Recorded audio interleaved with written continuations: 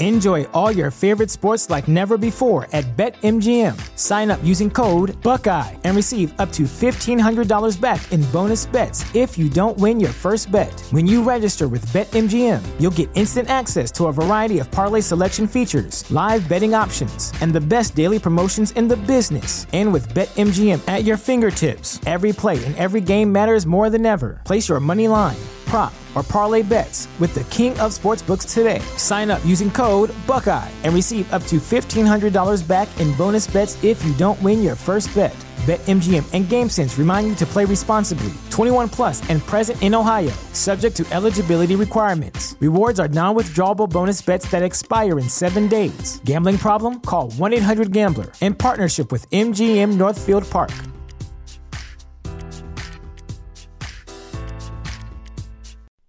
What's going on, peasants? It's your boy Elon Musk, reporting to you live from a space satellite. I heard you guys talking mad crazy shit because I built a submarine to help those broke Thailand boys. Saying I didn't get there in time. Well, guess what? In order to combat the negativity and deal with all the haterism, I've decided to help out with this Donald Trump situation. I'm currently constructing a robot president.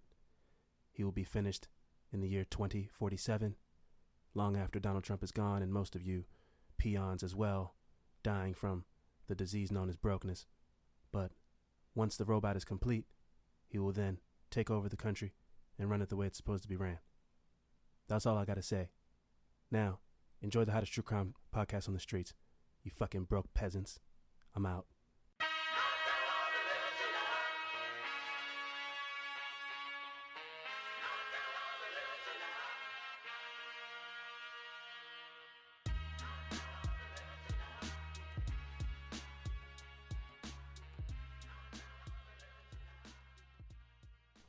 Hello, folks, and welcome to another episode of Affirmative Murder. I am Alvin Williams, joined as always by my partner in true crime, Francel Evans. What up? I'm Fran.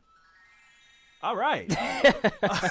Folks, it has been a weekend of upsets and amazing victories. Sadly, Serena Williams, the black excellence queen that she is, lost in the Wimbledon over the weekend, but she's still great. I hope that's not the last time that we see her on a tennis court, but if it is, we've truly been blessed over the last, 15 to 20 years of watching dominance. So if that's her bow out, I'm perfectly okay with that. And also today, France won the World Cup. I am not particularly one who is swayed either way by it, but I do like to say the name Mbappe. Mbappe is one of the guys on the team. He's black. France has a lot of black players on their team, a lot of immigrants on their team from Africa. So even though France is, known as a, European country, black people got them that World Cup. So shout out to them. And shout out to Mbappe. I love saying that name. Anyway, Fran, what's going on, man? Nothing much, man. My dog just turned one the other day, so I got a lot of love. I appreciate everybody on the page. Yeah, showing some love to my puppy. Congratulations to you, man. As you know, it was a rough week for me with my dog, Bella, but she is feeling a lot better. Yep. That really was an eye-opening moment. I love my dog very much, but you're always like, I love my dog, but it's like it's a dog. But she was not doing well at one particular night, and I just broke down and started crying because I didn't know how to help her. So we had to take her to the ER, and apparently she may have some kind of parasite. They think it's Giardia, so they gave us the pills, and now she's doing a lot better. So that was a crazy little spell of sickness, but she's feeling a million times better. And so, yeah, both of our puppies are doing great, and that's good to hear. Yep. I don't really know what else. There's so much going on in the world. Donald Trump went and visited Europe, and Europeans have a giant baby balloon floating over the sky while this man is doing his rounds and seeing the Queen, and 250,000 people flooded the streets to protest him. It's got to be, something. I'm gonna say something, and I don't want people to misconstrue what I'm saying, but this trip to Europe for me with Donald Trump has turned me around a little bit on Donald Trump. It's like I hate him so much that I respect how much he doesn't give a shit that we hate him. He does not care, man. And it's you gotta respect that level of not giving a fuck off. He's like, you guys are peons. I don't give a shit. I'm in here making money. I'm doing backdoor deals. My company's doing great. I'm making all kind of money hand over fist for my family. And y'all are upset and got signs that rhyme. Suck my dick. Like, that legitimately is what he's going around saying. He was at a golf course in Scotland, golfing, on a business trip. And there were people in the background like, no Trump, no KKK, no racist USA. In Scotland, Scottish people rallied for us to be like, fuck you, man. You're a piece of shit. He waved to him, smiled, was doing like whispers. Like, he probably was saying shit like, but you're still broke, though. Like, he did that thing where you put your hand over one side of your mouth. But he probably was like, yeah, but you're still broke as fuck, though. You know, like, he just does not care, man. And also, he's so egomaniacal that he probably thinks they were saying great shit about him. He is able to, if it's not going his way, he's able to fabricate it into thinking his way. It's something impressive about that level of delusion and not giving a fuck that is starting to make me go, I mean, we're kind of wasting our breath at this point, man. You know, so I've been kind of dialing back. You know, when I see something on Twitter funny, I retweet it, or see something that's just mind-blowing, I'll retweet it, but I'm not going on the rants like I used to. He knows how to beat you down into submission. You know, I would say like a year ago to like 15 months ago, I was writing 2 paragraphs on Facebook. You know, this country, this has been an eye-opening moment in American history, and I hope we can all come together to stop this. Man, I'm just like, I just say shit like, wow. And like, man, that's crazy. That's all I have. Or nothing, you know, or like, well, and just say that to myself and move on. He's beating me into submission, man. I don't know what else to say. That's the only thing I'd be like, wow. I'm defeated. What are you going to say? What is your opinion going to do? What is it going to change? It's not going to change not a damn thing. Nothing, man. I see you going off on that. I was like, yeah, this dude's getting into it. I was like, I'm not even. I got into a lot of arguments right around election time and a little bit after, but then at a point I was just like, well, this is a waste of my time. Yeah. So let me just not argue with people anymore. I don't argue anymore. I let my opinion be known. And if you don't agree with my opinion, I'm like, well, I mean, hey, it ain't gonna change, man. I'm not gonna convince you in 250 characters to think the way I think. So, well. But I mean, what does that do anyway? You're right, it's not man. Like he sees him, like, yeah, like I've tweeted him. I've been like at real Donald Trump. Also, he has real in his name. That's so fucking gross. He has like he's a SoundCloud rapper. Like at the real Donald Trump is our president. That's his Twitter handle. And I'll be like, you know what, man? You're despicable, man. You should be ashamed of yourself. He didn't read that.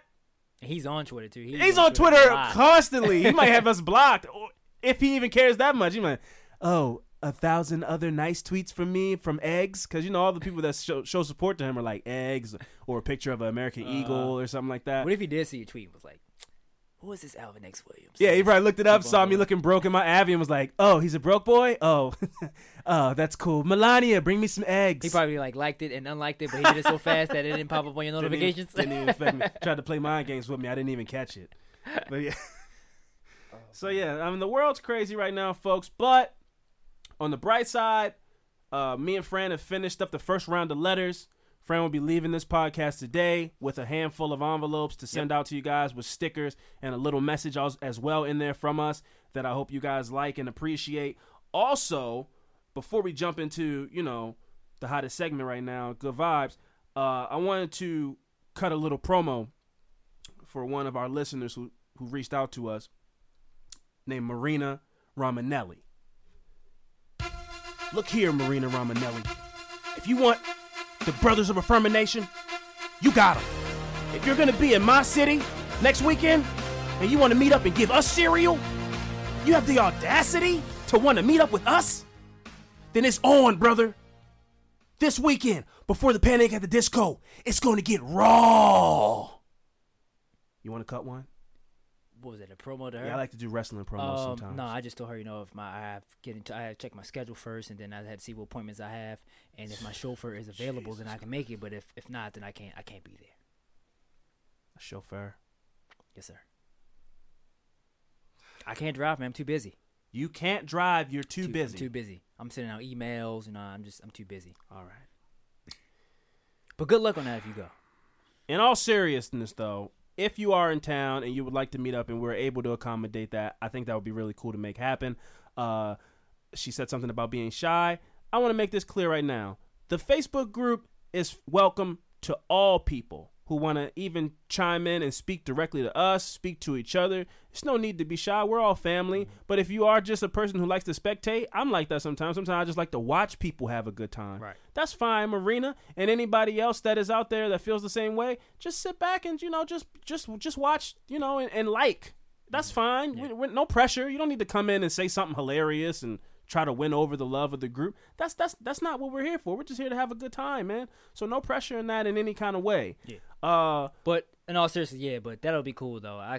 We can definitely pull that off to meet. Yeah, I think so. It'd be cool to pop in. Yeah. The reason I'm pushing it with both of us is because if this is a catfish trick and this person is trying to Selena me, I thought about that. I don't want to be by myself. If it's two of us, we show up and it's like, hey, yeah, no, I'm Marina. Oh, I'm like, hey, man, hey. It's like a big man with a little wig on, pretending to be a pretty young lady.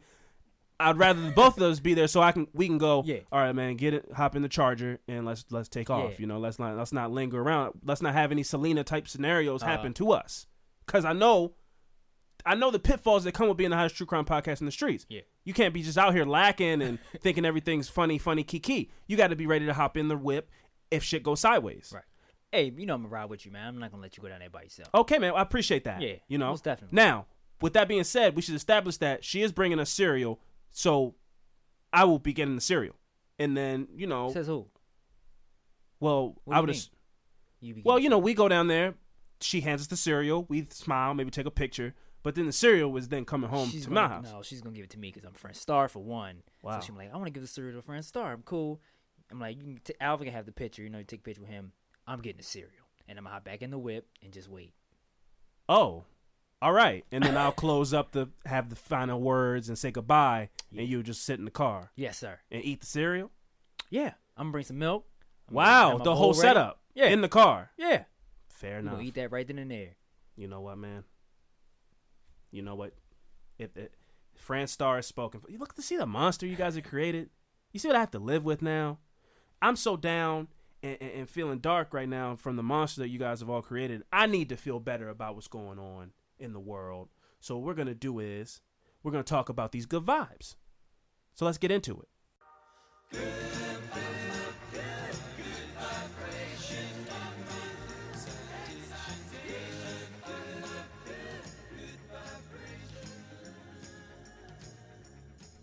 Yes. The good vibes. Let them wash over you, everyone. It's time. It's time once again. Welcome back to another segment known as the Good Vibes segment. Fran, I would allow you to go first because apparently everything comes first to you when it comes to this podcast. Thank you, sir. You're Fran Star. Excuse me. Thank you. So my Good Vibes story this week is about these two sisters who haven't seen each other for about, about 15 years they haven't seen each other. Oh, wow. So these sisters, one of them is Ann Patrick, who is 88 years old. Okay. And the other one is 79-year-old Margarita Wilson. Okay. It says, despite both of them having Alzheimer's disease, they immediately recognize each other during this heartfelt reunion. Oh, wow. So they have a video up. We'll post this video. Make sure you remind me about this also. A video about these them two seeing each other? Yes, they haven't seen each other in 15 years, and then when they see each other, they hugged, smiled, they holding each other's hand. They couldn't even let each other's hands go. It was just so happy. But for them both to have Alzheimer's and then haven't seen each other 15 years, but they can recognize each other as soon as they see each other is crazy. It's a really sad disease. Yeah, so it's just That's beautiful. It was just a short one today, but the videos which is what tells. That's it really all. cool. I'd like to see that. There's this documentary it was on Netflix at a point. I don't know if it's still on there. It's called Alive Inside, and it's about this guy. He made a documentary about how music is a tool used to help people with Alzheimer's, and they'll have these old people. I don't know a nicer way to say it. Elderly people. They'll have these elderly people listen to songs that they know that they used to like. Like they'll find a song. All the songs sound like they used to play on like a sonophone. So it's like, and they'll play it, and then but they'll go from not being able to talk, shaking, not be, Alzheimer's just really messes up your brain. Like I think your brain just kind of it eats away. Like it just holes and. Is that why? Is that sometimes that's why they don't remember? Is that what makes them deaf? Is that what causes death? Death? Yeah. Because you can die from Alzheimer's, right? I guess so. Yeah. I mean, I only know Alzheimer's for the anguish and the sadness and people forgetting, and also makes you kind of scared because you don't remember people, and then you're surrounded by these people. You don't know why you're somewhere. If it causes death, that's not a side effect that I'm familiar with. I'm only familiar with the symptoms of memory loss. What do you mean like eat up at your brain? You mean like it just forgets? Yeah, like, you memory forgets things. Yeah, okay. Yeah, stuff like that. But they play these songs that they know that they like, and even if they don't remember a person or whatever, they'll play the song and it'll make them go, "Oh, this was Chuck Berry." And it's beautiful to see. Like, they'll remember all these details. My mother used to play this in the kitchen, and then they'll ask them the question like, "Do you know who I am?" It like brings them back a little bit. That's crazy. The power of music, man. It really is. It's a powerful tool, man. That's very underrated. It invokes so many different kind of emotions and memories and sensory things that this documentary is very beautiful. They showed a few cases of them playing. There was a really old black dude. They played some like jazz for him, and he went from being totally out of it to in the moment, you know, very lucid, talking about it. Oh man, I love this song. He got downright excited, like, shit, this is my jam. He almost said that, you know, this is my shit, you know. So I think that's really cool. My Good Vibes segment this week is also very short. I just wanted to touch in and let everyone know, if you don't know, that all 12 of the kids and the coach have been saved from the Thai caves. The entire soccer team has been saved. They are in a hospital right now recovering. There's been a photo of them giving a praise to what I believe this was the disconnect we had. One of the divers died. Oh. You thought that the coach had died. One of the divers died. He was a Thai Navy SEAL.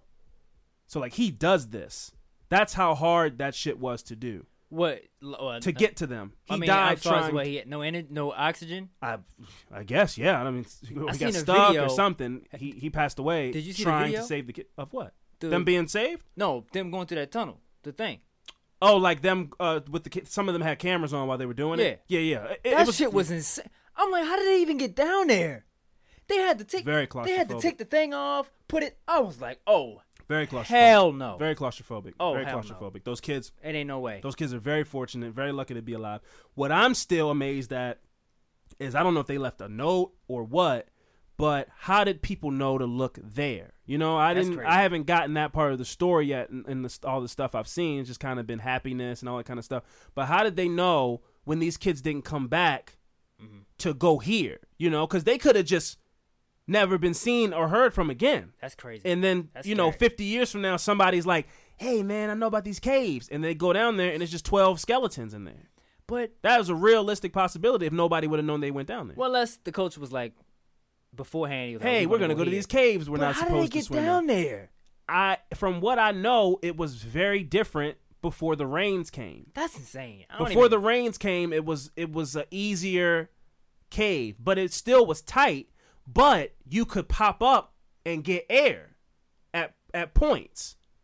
But because it's so long, but you could pop up and get air before you get to the destination, which was, I guess, the end of the tunnel. What was the travel time? I seen it was like 20 minutes, half an hour. It's something like that. It wasn't easy. They had to get one kid at a time. No, it was a journey, man. Those kids are very lucky to be alive. They were down there for weeks, like 2 weeks.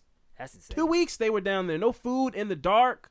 Scared. I seen that video. I was like, oh, hell no. Yeah. There's no way. Those kids are very lucky to be alive, and they're very resilient. I would have had a panic attack pretty quickly in that whole thing. Most definitely. I don't know, because I don't remember what the inside of the part they were at looks like, but there must have been it must have been shallow there, because like, I couldn't have tread water for 2 weeks.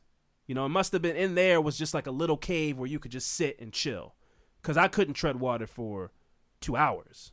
It had to be like, and in the dark they had to sleep, so yeah, it must have been shallow. They had to sleep. They used the bathroom, like that water around them was gross, I'm sure, because it was tight. It wasn't like some big bear cave that they were stuck in. It was a very tight cave with limited oxygen, so I'm sure it was very gross. Jesus. And something they'll never forget.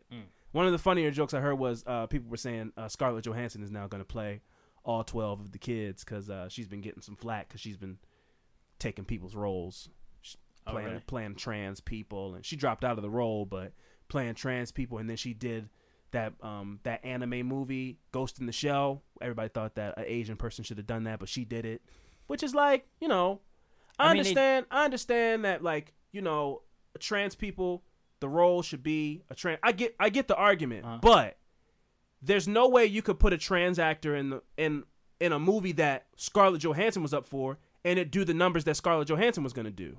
Because I couldn't name you 3 trans actors. I know Laverne Cox from Orange is the New Black, and that's kind of where it ends. Now, the actor that's in this movie, I suppose, is supposed to be white. That's why they picked Scarlett Johansson. So I don't know any white trans actors that are famous. So just because she's not trans, don't you still want the story told? Is how I feel. You know, like seeing like these movies like what was that movie that won an Oscar a couple years? Moonlight, about the black kid who was gay in Florida. Like seeing those stories, it for lack of a better word, it normalizes these people to see a really good movie and a compelling story about a point of view in life that you don't know about. So I don't think trans people have come far enough to where they have not the ability, because they can do whatever they want, but to say we only want trans people in movies that are about trans people. But it's like, shouldn't you be happy that somebody's making a movie about trans people? I mean, even if they aren't getting that exact detail right, I'm not saying that's right or wrong. I don't really have a comment on that. But like, shouldn't you be happy that your story's being told? You know, like I think there was a time in this country where black people were marginalized, you know, more than they are now. Still bad, but like say in the 50s, everybody was doing blackface and joking around, all this kind of stuff. But then that first like Roots or something came out that was telling the dark side of African American history in this country, and you go, wow, yeah, man, that it's cool to hear the story being told. Now, I'm not saying I wouldn't be offended if a white person was playing the guy that played Kunta Kinte in Roots. Yeah, I'd be offended, but it's just it's a difference that I can't understand because I'm not a trans person. But I think that you should want your stories to be told on a large scale. And Scarlett Johansson is one of the biggest actresses in the world. If she's signing on to tell your story, I would think she did that thinking she was being an ally. Like, oh, this story needs to be told. I can do this. This is a cool role to normalize trans in the lexicon of regular society. Because everybody doesn't, you know, me and you, we don't know. We make it clear on this podcast. We're dumb, man. I don't know any trans people. I won't sugarcoat that and pretend like I'm this woke ass person. I don't know any trans people. I don't know much about the trans day-to-day experience. So it'd be cool to hear about that. There's a documentary on Netflix about Marsha P. Johnson I've been wanting to check out. But I don't know anything. I would assume you know just as much as I do. So if somebody's trying to tell a story, I'm open to hearing the story. You know, even if they're not getting all the subtle details right about, like, is this person that's doing the role, are they actually a trans person? I mean, I know who Scarlett Johansson is, but I'm guessing she's on a level where she doesn't have to audition for roles. No. Okay. She's been in all the Avengers movies. Yeah, no, so I'm just saying. Scarlett Johansson is a big deal. That's what I'm saying. Don't they audition roles? I'm guessing she's not in that. Yeah, no, they don't audition roles. Right. Sometimes when you're big enough, they'll write a role and they'll write a role with you in mind. Like, oh, I would love for Danny DeVito to play this, or I would love for Tom Hardy to play this. She's at that level where they're like, she's a type where it's like, you know who we need in this movie? Like a Scarlett Johansson-y kind of girl. That's what I was asking, because I'm like, why was there so much backlash if they do auditions to roles? But I'm guessing I'm like, well, she must still do that. Yeah, no.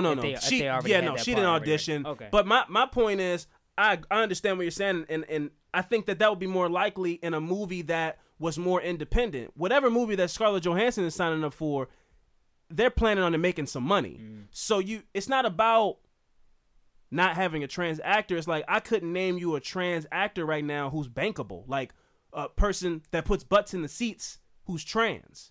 Now, when that happens, you can say like the opportunity should come, but you gotta hit the ground, man. You gotta hit the ground, get these projects made, make people aware and want to hear your story, and then you get the bigger movie. It's like you gotta make the small little movie that takes people's hearts, and then you can make the big movie that gets a big budget and everybody goes to see. But you gotta start with the smaller, like the Dallas Buyers Clubs and these kind of movies, like smaller movies first, and then you get the Dallas Buyers Clubs and the movies where everybody's seeing this Oscar buzz and all this kind of stuff. I don't know. Again, I'm out of my element. I'm not looking for any kind of, sassy comments on Twitter back about what I'm saying because, again, I don't know any trans people, So, and maybe I'm speaking on a topic that I don't know anything about, but I don't think that gives you the right or that makes it where I just shouldn't say anything. Yeah. That's not the world I live in. I say what I want. I totally agree with you.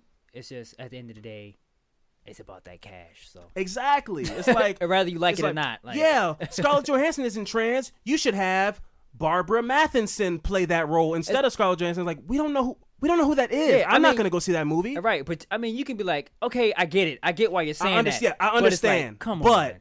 What trans actor is going to make more money in that movie than Scarlett Johansson? Because people will be like, well, what was that? Yeah, exactly. What is that about? What is that? Who is that? Why? Because like Scarlett Johansson, she's not Will Smith, but Will Smith is Will Smith level where it's like he can sell a movie. Yeah.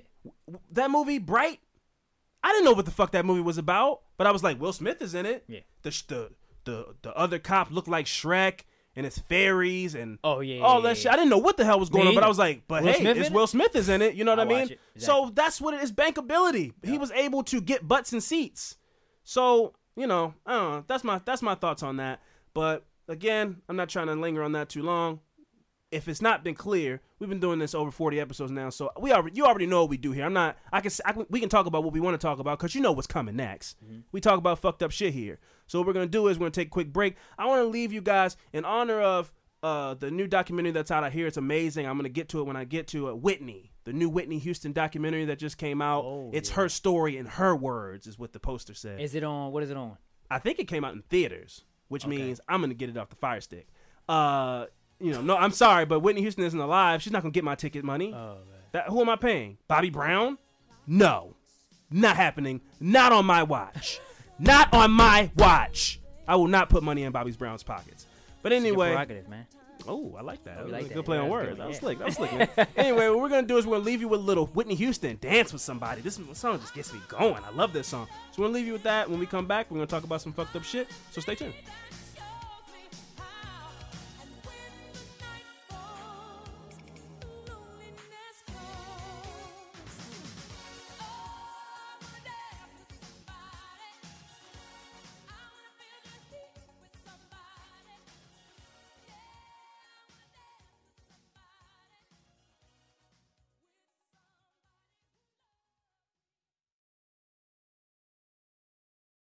All right, folks, and we are back. Once again, I will let you guys know we appreciate the reviews have been coming in hot.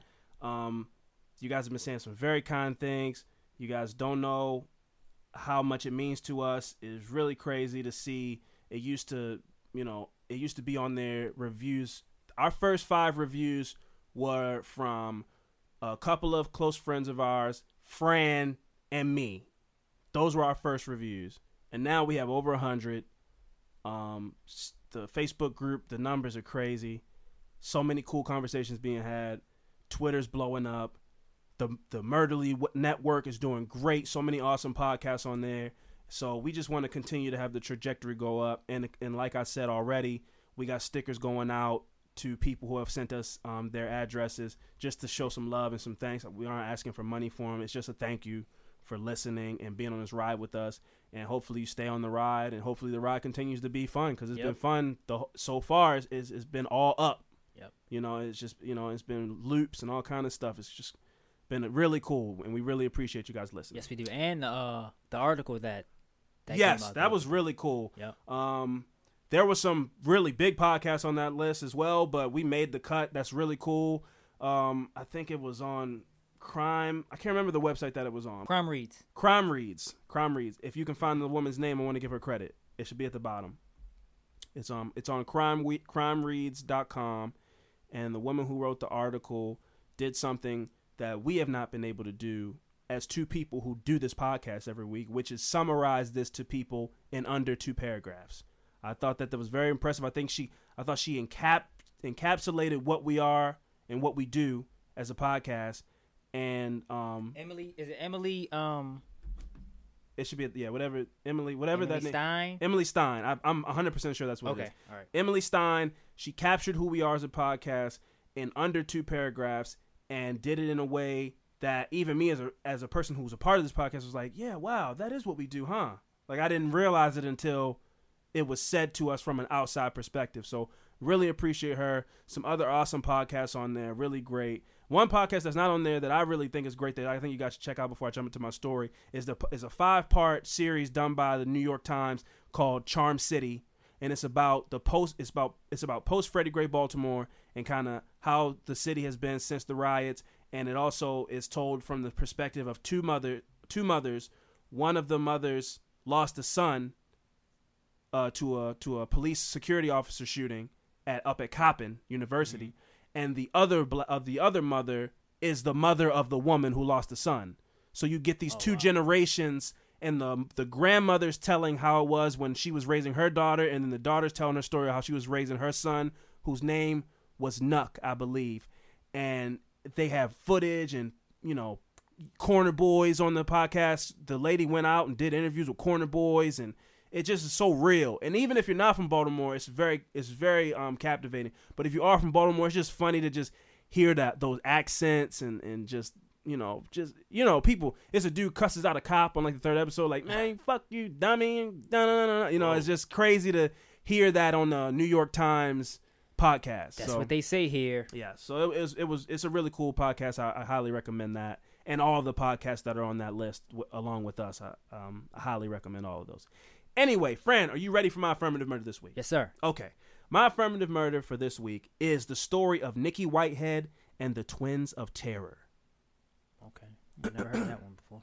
Yeah, well, fucking buckle in. Nikki Whitehead was literally born in prison. Her mother was doing time for drug possession. Nikki was raised by her grandmother, who had a tough time keeping her on the straight and narrow. At only 17 years old, Nikki ended up pregnant with twins, naming the girls Tazmaya and Jazzmaya Whitehead, known as Taz and Jazz. Okay. For 12 years, the trio tried to live with Nikki's grandmother. It always falls on the grandparents, man. Is that the 2 daughters and the mom? The 2 daughters and the mom tried to live, grandma. Okay. Yeah. The girl's great grandmother. Well, yeah, she was Nikki's grandmother, but she was the twins' great grandmother. Okay. I lived with my great grandmother at a point. I understand, but we didn't overstay our welcome. We had just came back from Vegas, but the matriarch of the family always got your back. You can always lay your head at grandma's house, but don't overstay. Don't have grandma raising your kids. Like, come on. They did their job already. Exactly. So yeah, they tried to work it out living with Nikki's grandmother. Nikki dreamed of giving her daughters a better life. So Nikki and the twins moved about 20 miles away to Conyers, Georgia.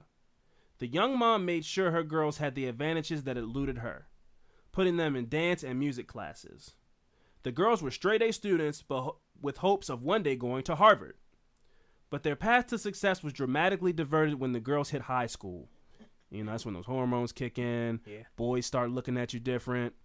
I would imagine. I mean, I was one of those boys, so I can imagine. I don't know what it's like as a girl, but like something happens on that summer break from 8th grade to 9th grade, and then they come back and it's like, oh, I like girls now. Before it was like I didn't give a jokey shit. Joke. Like whatever. She I might smack her butt or something in 8th grade. Yeah. But once it's like, oh, I think I want you to be my girlfriend. Yeah, yeah. Something that summer from 8th to 9th grade, something biological happens for like it's a switch over where it's like, oh, I need her phone number so we can go on a date or something. It's crazy. You get a little aggressive. Yeah. Not too aggressive though. Yeah. We don't want to end up on any kind of posters or anything like that. No. Just the right amount of aggressive that is consensual. Yes, sir. Anyway, continuing. No, I'm just saying I want to protect you, friend, because I don't want to, I don't want you to get pulled up on some crazy shit. People misconstruing what you said, and now you are the poster child for Me Too. Yeah, I don't want you to end up like that. With the Me Too movement. Yeah, I don't want you to, because they think you saying you being aggressive. No. We don't grab the pussy unless the pussy's asked to be grabbed, because it's consensual, and we love consent. Yes, I agree. Yes. All right. So yeah, they moved 20 miles away, tried to give their kids a better life, and all that kind of stuff. And then their path to success changed when they got into high school. Taz and Jazz bitterly resented their mother's discipline. and soon the rage would boil over when Nikki took away Taz's cell phone. Uh-oh. It was clear that Nikki was losing control of the twins. So she was trying to be Miss Sergeant Mom, which works on some kids. But what I will say, as a child with a one negligent parent, if my dad tried to come in hot when I was like 15 and go way left, like, you know what? You follow the rules and da-da-da-da. I'd be like, oh, fuck, like, What is this, man? You haven't been around. So Nikki was like that. Nikki was a in and out kind of parent. She wasn't always around, but then she got custody of her kids and moved them away from their great grandmother who was raising them. And then she tried to be like, this is my house. You follow my rules. And they're kind of like, you haven't even been. Nana raised us. Right. You know, like, who are you to take my phone away? And and you moved us away from our friends and that kind of energy. Yeah. So they didn't really get along. And they're girls and their moms. It's tough in that age, that teenage age. You'll see soon. Oh, yeah. You'll see soon. I can wait for it, though. But I don't mean to cut you off. Now, these are two girls, right? Yeah. And the mom. Uh-huh. Now, I don't want to ruin your story, but I think I know the story, but go ahead. Okay. Well, yeah, if you know it, just keep it to yourself. Okay. And, okay. Nikki made a frantic 911 call when she discovered Jazz had snuck out in the middle of the night to meet her boyfriend. Two once sweet girls had suddenly morphed into twin terrors. Conyers police officer Myra Scruggs responded to a call from Nikki after yet another blowout. At the time, the twin told the officers they didn't want to live with their mom and insisted on moving back with their great-grandmother, where the rules were relaxed. You know, they could go out, play hide and go free, TV tag, and all those kind of games, stuff like that. But after interviewing Nikki, Taz, and Jazz, Officer Scruggs says she had an unsettling feeling. The girls seemed very innocent, very sweet, but the look in Nikki's face, she was fearful of those children. She knew that they worked together. After a few hours, everything appeared to have calmed down. The girls were just ready to go. They said, okay, we're going to go upstairs to our room and we're going to go to bed. And maybe we'll just call our great-grandma tomorrow and maybe we'll go see her. And they left it like it was all okay. But Officer Scruggs had a gnawing feeling that something just wasn't right. Instead of leaving the subdivision, she stayed close. I knew it wasn't over, said Scruggs. Within, I would say, 3 or 4 minutes, I could hear screaming coming from the direction of the house. Both of them jumped on her and began to beat her. Nikki managed to get away and call 911. Officer Scruggs rushed back to the house. Nikki was running out of the house with a cordless phone in her hand, hysterical, said Scruggs. I pulled up and I asked her what happened. She said as soon as I left that the girls had attacked her. So, you know, the lady, her instinct was right. She said, they're acting cool or whatever, but they're mad at this lady. They're mad at their mom. So I'm going to stay close. And they didn't even wait. Nah, she was like, they probably were like, yeah, we're going to go upstairs. Goodbye, officer. And they're like, bitch, lady, we're going to fuck you up. Dumb bitch. Bye, officer. Have a lovely day. They talk at the same time. Goodbye. That's creepy as well. Yeah, oh yeah. Taz and Jazz tell an entirely different story. The twins said, once we went back in the house after you left, our mother became abusive with us, told us we were not going anywhere, and started to beat us.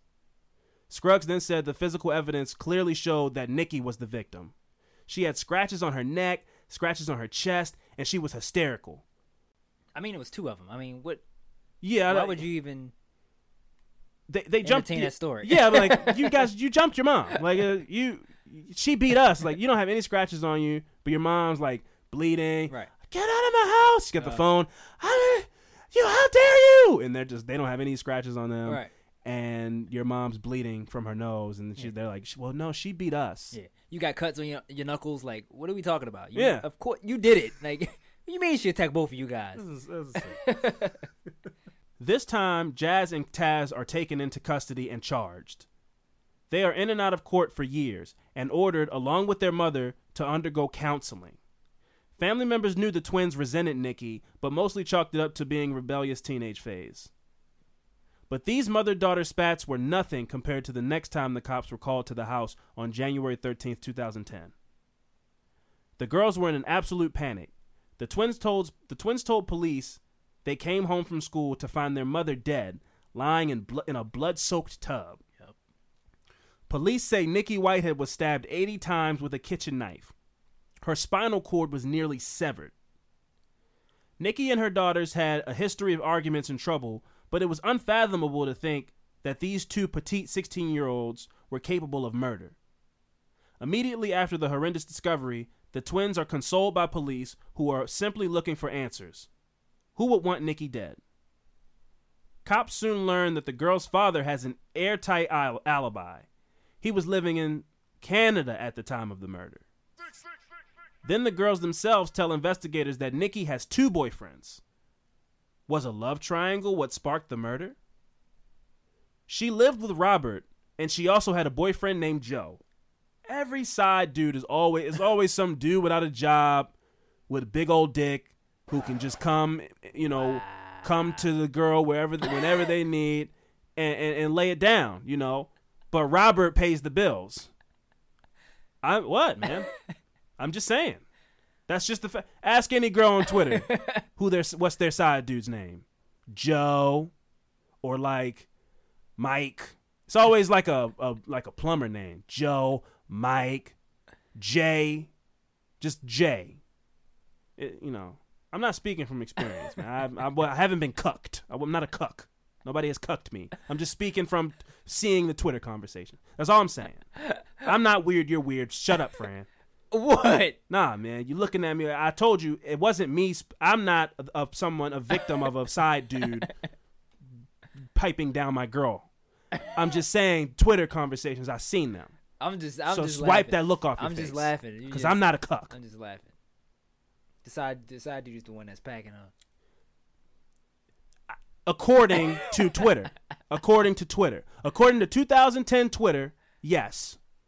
Now this story, I'm glad you did this story because they have, I think it's a documentary about this story. I believe I seen it on TV. Might be. There's a Crime Watch Daily episode. Yeah, I seen it on TV. It was, I just that excuse was bullshit. That came from school. Yeah. It gets. Yeah. Their excuse gets worse. I haven't even gotten into how bad their excuse is. Okay, so anyway, the twins had indicated that she had 2 boyfriends, Robert, who she lived with, and Joe, who was her side dude. The twins had indicated that Robert overheard her speaking to the other boyfriend on the phone and indicated that Robert had confronted Nikki about the infidelity. But as cops began tracking leads, and long before detectives had Taz and Jazz in a quiet interrogation room, they noticed something odd on the drive to the headquarters. One of the twins was observed in the back of the ambulance and was seen biting her arm. We stopped her and asked her, "Hey, what are you doing?" Which is, I think that's the funniest response to kids doing weird kid shit. I don't know if that's weird kid shit, but me and Sierra went on a trip with some of her friends to the beach a few weeks ago, and we were chilling out at the beach, and some kid took a pail down to the water, scooped up salt water from the ocean, and brought it up to the beach, put the bucket in the sand, and dunked his head in the water, and pulled his head out and spit the water out to the side, like he was bobbing for apples. But it was nothing in it but salt water. He did that like 5 or 6 times, and then he picked the bucket up, went over to his dad, who happened to be behind us, and then he was like, "Dad, look!" And he started doing his. Dad was like, "Man, what are you doing? Stop!" Like, just super weird. Like, kids what are you doing? Stop doing that. Sophia did some weird shit. I'm like, what are you doing? Yeah, like why are you stop doing that? Like, as adults, we like, that's idiotic. Yeah, what are you doing? But that? as kids, they don't know any better. So I was like, yeah. So they looked back, and either Taz or Jazz was biting her arm, and they're like, "What are you doing?" Yeah, we know why she was doing that. Yeah. We don't know yet, Fran. Oh, okay, we don't all know yet. Okay, no spoilers. Okay. So they said, "What are you doing?" And she explained that she does that when she gets upset. In a quiet interrogation room, a startling comment catches Detective Ken Swift off guard. He says these girls were hugging each other, and when I said, "What can I do to make things easier for you?" they turned and looked at me and said, "Can we watch CSI?" Did you say it at the same time? I imagine everything that they do is at the same time for me in the story. They speak in unison for the whole story. So yes, they did. And immediately the hairs on the back of my neck stood straight up. Essentially, it was right then that it was like, okay, this is something is very off. That's creepy as fuck. Police noticed something even more suspicious. The girls' complete lack of empathy for their mothers being dead.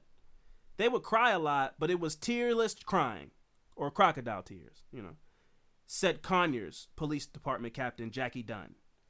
When I would ask them to describe their mother, they would use very insulting words about their mother.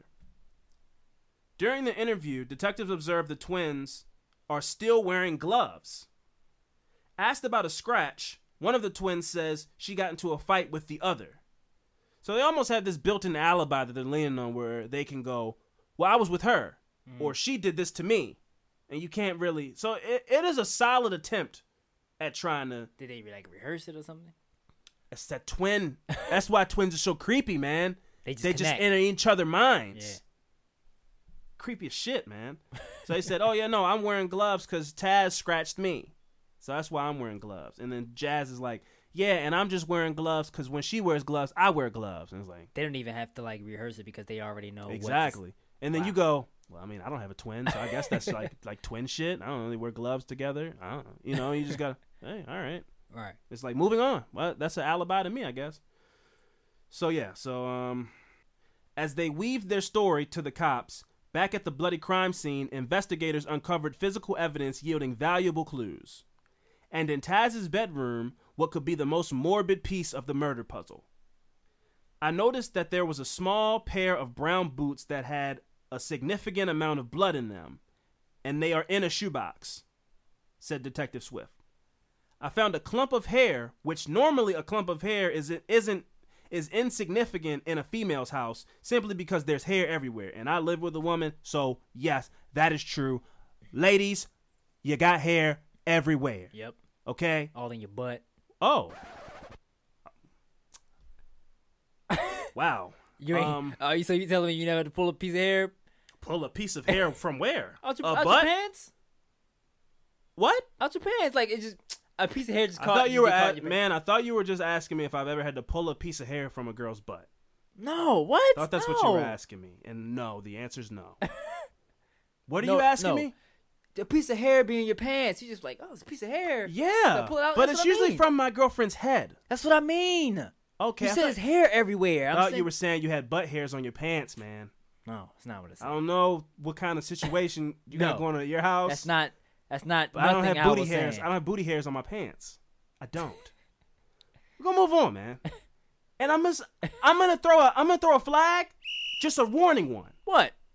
You've been getting a little racy as of late. What do you mean? I have family that listens to this show, and you've been crossing the line, man. You mean racy? What'd I do? Butt hairs? What? Come on, man. What do you mean? That's vulgar, bro. I'm gonna have to make this an explicit episode. So you never had a piece of hair? Butt hair? No. Hair from your girlfriend's head that's lying around. That's not what you just started to say again. You started to say butt hair again, and I caught you. So what we're gonna do? But that's where it's at though. It's in your butt, so you pull it from out. Wait, what are you? Now you're saying that you have your girl's hair in your butt? Is that what you just said, man? I'm not saying in my ass. I'm not saying in my ass crack. I mean, you pull a piece of hair from out your pants where your butt is. You never had to do that? Off my pants, sure, man. You keep kind of alluding to your butt, that it's on your butt, in your butt. I don't have booty hairs in my butt. I've never had to pull hairs from a butt. I don't know how you get down, man, but that's your business, And that's fine. I don't kink shame. But what I'm going to do is I'm going to get back to my story. No, man. The flag has been thrown, and it's been a warning. And I'm letting you know. You know what I mean. You know what I mean. So there was a hair in a boot. Okay? The hair was in the boot. The boot was in the shoebox. And the detective thought that was strange because it was hair that was pulled from the scalp. It was a clunk of hair. It was a clump of hair, like pulled from the head. Mm-hmm. From the head, wrapped in a napkin, and stuffed down into the toe. A napkin? Yeah, and then stuffed down into the toe of the shoe. Like, in it, deep in the shoe. Like it was hidden. Just throw it in the trash or flush it down the toilet. She wanted to keep it, maybe. Like a souvenir or like a prize, So, investigators begin to realize it's no former boyfriend or husband who carried out this murder. The killers are right under their noses. The twins' lives began to unravel further when the detectives retraced their movements on the day of the murder. The twins told police they missed the bus to school and had to walk.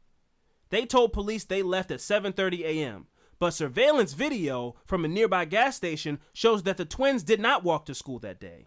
They actually hitched a ride from a stranger. We began catching them in lies concerning their time frames or their details, said Swift. They began to be very angry and would become argumentative and very uncooperative.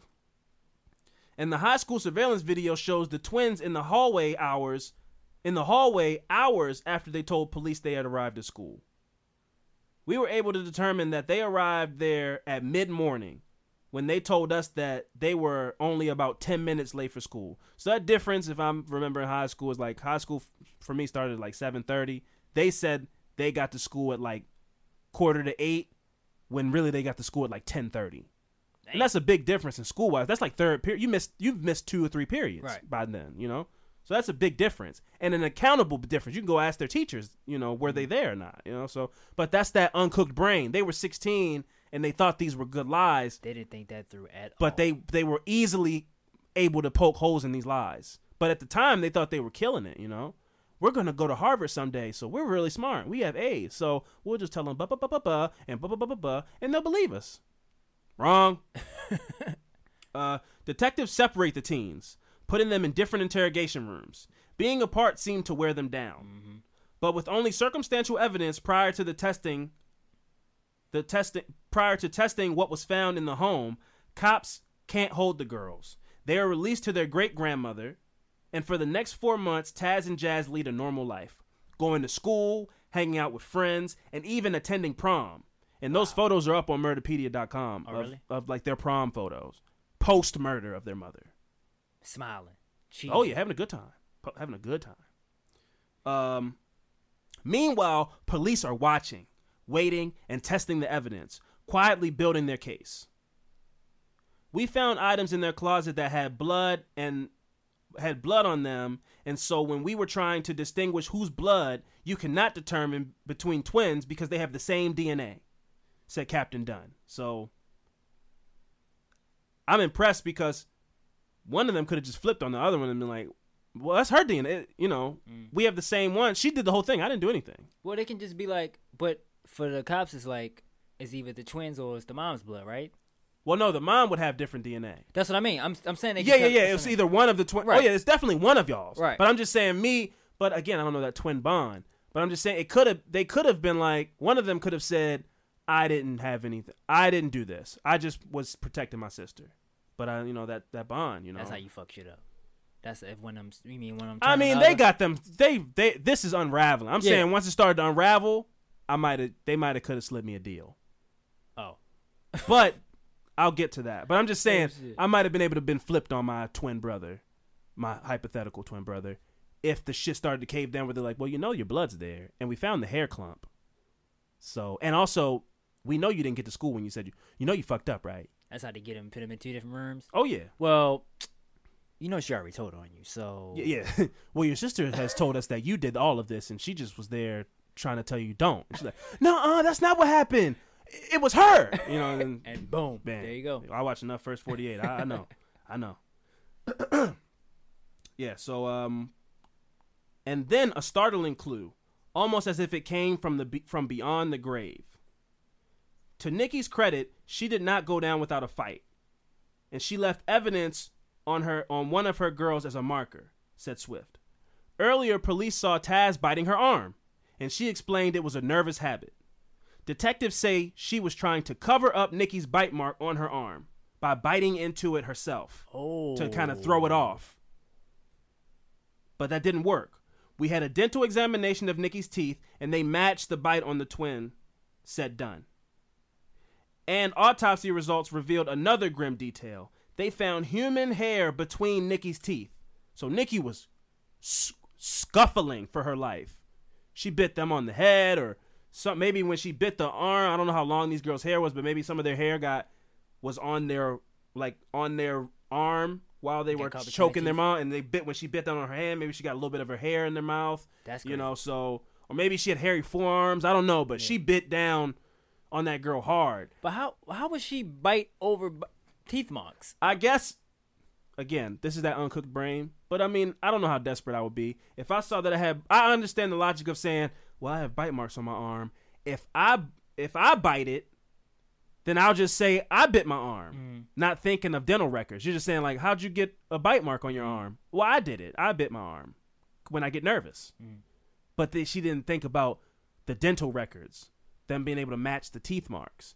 And you're not going to, I don't care how much these girls fuck their mom up, you got to be a certain kind of psycho to bite your arm hard enough to break the skin. That's like the sign of a true psycho. That's what I mean. Like, so I would assume she was only like lightly biting her arm. Like, how do you bite into? You already have bite marks that probably hurt. Yeah. Then you're gonna bite like. How? But I'm saying when that second bite probably wasn't as hard, she just wanted to be seen biting her arm so she could say, "Oh, got you. I did this. Okay, I got you. What was he already? I did it. You know, I don't think she bit it hard the second time. That's what I was think thinking. she just was saying like, let them see Just me them see biting me. my arm, Got you. Right, and right, I did it. I bit my arm, but not thinking about the dental records. Yeah, well, we're gonna test it anyway. We're gonna. Yeah, well, we're going to take a picture and, you know, okay, well, I don't know why you would need to, because they're my teeth. Okay, well, it's just formality. Right. Taj, yeah. So, the dental records were matched to the bite mark on her arm, and cops were quickly zeroing in on what appeared to be two pretty little liars. And on the last day of school before summer break, with enough probable cause, detectives arrest Taz at her home, and then police go to Rockdale High and nab her sister Jazz. We decided we were going to arrest them on the last day of school for fear they were going to take flight out of the country to avoid charges. Maybe go to Canada, 66666, to hang out with their dad, you know, and be across a border, and you know you can't extradite. I mean, That's maybe smart. they can, but it was smart to do because their dad probably was like dancing with some woman like, I don't even have kids in Canada, you know, but like we don't know. I would assume he was a deadbeat, but I don't know that for sure. But you live in Canada, and your mom and your daughters are going to court and don't want to live together, and you aren't stepping in.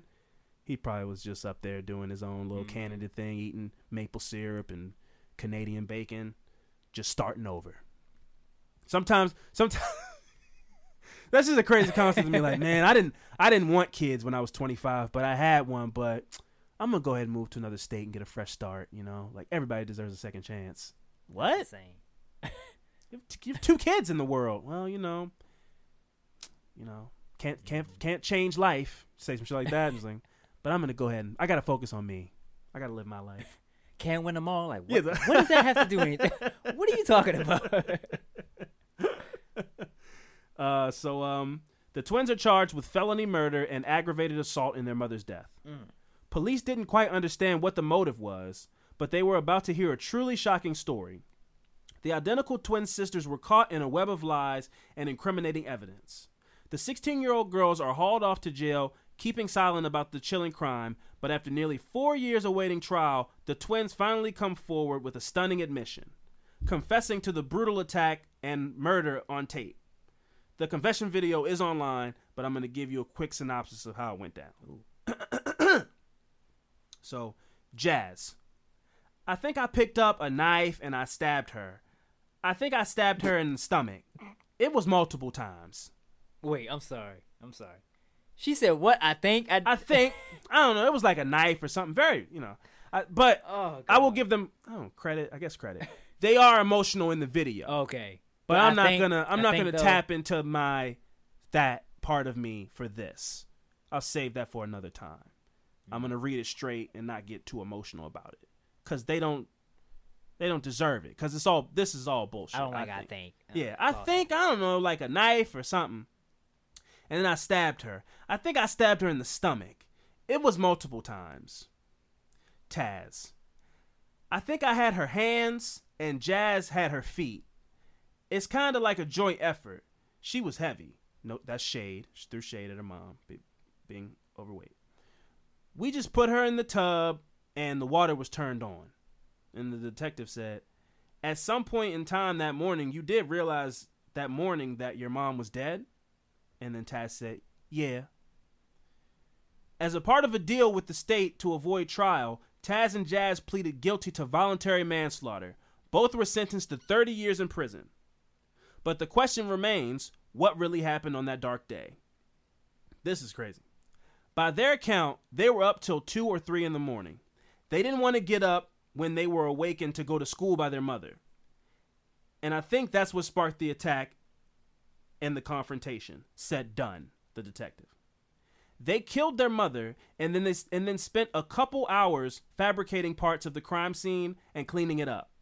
And then they went to school so they would have an alibi. So that isn't premeditated to me, but they were fully aware of what they were doing and they tried to cover it up. So whether it was a crime of passion and you and your mom, they got in an argument because she tried to wake them up for school and they didn't want to go to school. They said that the mom came in and was trying to hit them with a pot and then they just reacted and all this kind of stuff. Whether any of that's being said, they still cleaned up the crime scene, went to school to try to pretend like they had been to school the whole time, and didn't call the police until they got home from school. So they left the dead mother in the bathtub, went to home. school, wow, and came back from school, and then were like, oh my God, we just got home from school. Our mom's dead in the tub. How do you go by the rest of your day just like what? I don't know, man. It's crazy. Detectives say they found a journal in the home that revealed a premeditated plan to murder their mother for some time. They would write back and forth to each other over how much they disliked their mother, and would even get to the point that they said in their writings that if they didn't get rid of her soon, they weren't going to be able to. So that's premeditation right there. Yeah. So they're lucky that they were able to. I don't know if they didn't have enough evidence, but the fact that they were able to get a deal is crazy, because if that would have come up in court, they would be doing life. And I don't know what Georgia has, but that they could have got the death penalty. So they took their 30-year sentence off of a confession and called it a day. They're like, that's the best you're gonna get. The worst you're gonna get is forever. Mm. This was an act of rage. The two girls had planned this event said Detective Swift. Cops believe Nikki never stood a chance in the savage attack. The bloody path even extends to outside the home, suggesting Nikki managed to get away, but the girls dragged her back to the house to finish her off. At some point, Nikki escaped and made it to the house next door, said Dunn. When we interviewed that resident, he recalled someone yelling and he heard someone ring his doorbell. He was in bed at the time and didn't get up to investigate. That is, can you imagine, like, help me! Help me! You're like, bing bong, bing bong, bing bong, bing bong. Oh man, those bill collectors are getting real aggressive these days. I don't know. Well, they'll go away eventually. Just like not even get up to check or nothing. I would assume he had blood on his door too, if he was as cut up as they say. But there was blood on the wall, like the entryway to like the threshold of the door. Like there was footprints going out and footprints going in, which made them able to determine that she left, but then was brought back in because they must have bloody strong. Well, it's two of them. But what kind of neighbor? I need to see what kind of neighborhood they live in. They say that the neighborhood's pretty nice. So maybe everybody was at work at 8, but I don't know, man. That's pretty crazy. But it also could have been a predominantly black neighborhood. Black people mind their damn business. That's true. I mean, that for sure. But that's crazy that they minded their business to the point. If they did, I don't know. I'm not saying this is the witness situation like that documentary we watched. But if they did mind their business, they minded their business to the point that the only people that called the police were the people that killed the woman, and they did that hours later. Like, nobody called the police and was like, yeah, I don't know, somebody's screaming around here. That's crazy. Like, they took that string on them blinds. Close them up. Close them up. It was probably something like, you know what? Y'all done pissed me the fuck off. Now get up and go to school. And then they were like, swap, swap, and locked the locks on the door. And then they were both like, now you can't go anywhere. Oh, shit. Said it together. Oh my God. That's great. Don't have twins, man. Just don't. Like, if you find out you're having twins, they holding hands. Oh yeah. Oh my God. Wanna play? Oh God. That shit is really creeping me the fuck out. Oh man. We wanna play, mommy. No. You know what I mean? So We could see where Nikki's bare feet exited and re-entered the door in blood. So we could surmise that she was pulled back into the house where the attack resumed. Back in the house, the heinous assault continued. The girls smashed their mother over the head with a pot, stabbed her with a kitchen knife, and choked her with the ribbon of a medal that one of them won as a young child. Wow. How sad is that you're being murdered by your children with like paraphernalia from the events of them growing up, right. Beating you with a trophy, choking you with a ribbon, second place ribbon. Out. The kids? Yeah. Oh yeah, this is overkill. Yeah. They definitely but I'm not gonna defend these kids because what they did was horrible. Right. But just because somebody is the birth parent to a kid, I think that every kind of circumstance should be taken into account with that custody shit. The great grandmother was raising them. The mother was flip-flopping in and out of their life, but you always have that parental trump card to go, but I'm the mother. Right. So you get the rights. And like, if you're able to prove that you are not a drug addict and that you have a stable home, the judge wants you to have your kids. But that's not always the best place for the kids, especially if they're getting into fights. This wasn't the first time that something had happened. They had to go to family therapy. They had gotten into a fight with police right down the street. The police officer knew something was going to happen. Yeah. He was in there and said, when I leave, they don't like each other, so I'm going to stick around. And he was right. Oh, he knew, yeah. You could see it just by spending 5 minutes with them that they don't like each other. That's why I said they didn't even wait. Like, no. I'm talking about the girls. They didn't even As soon as this cop leaves, we're going to fuck you up.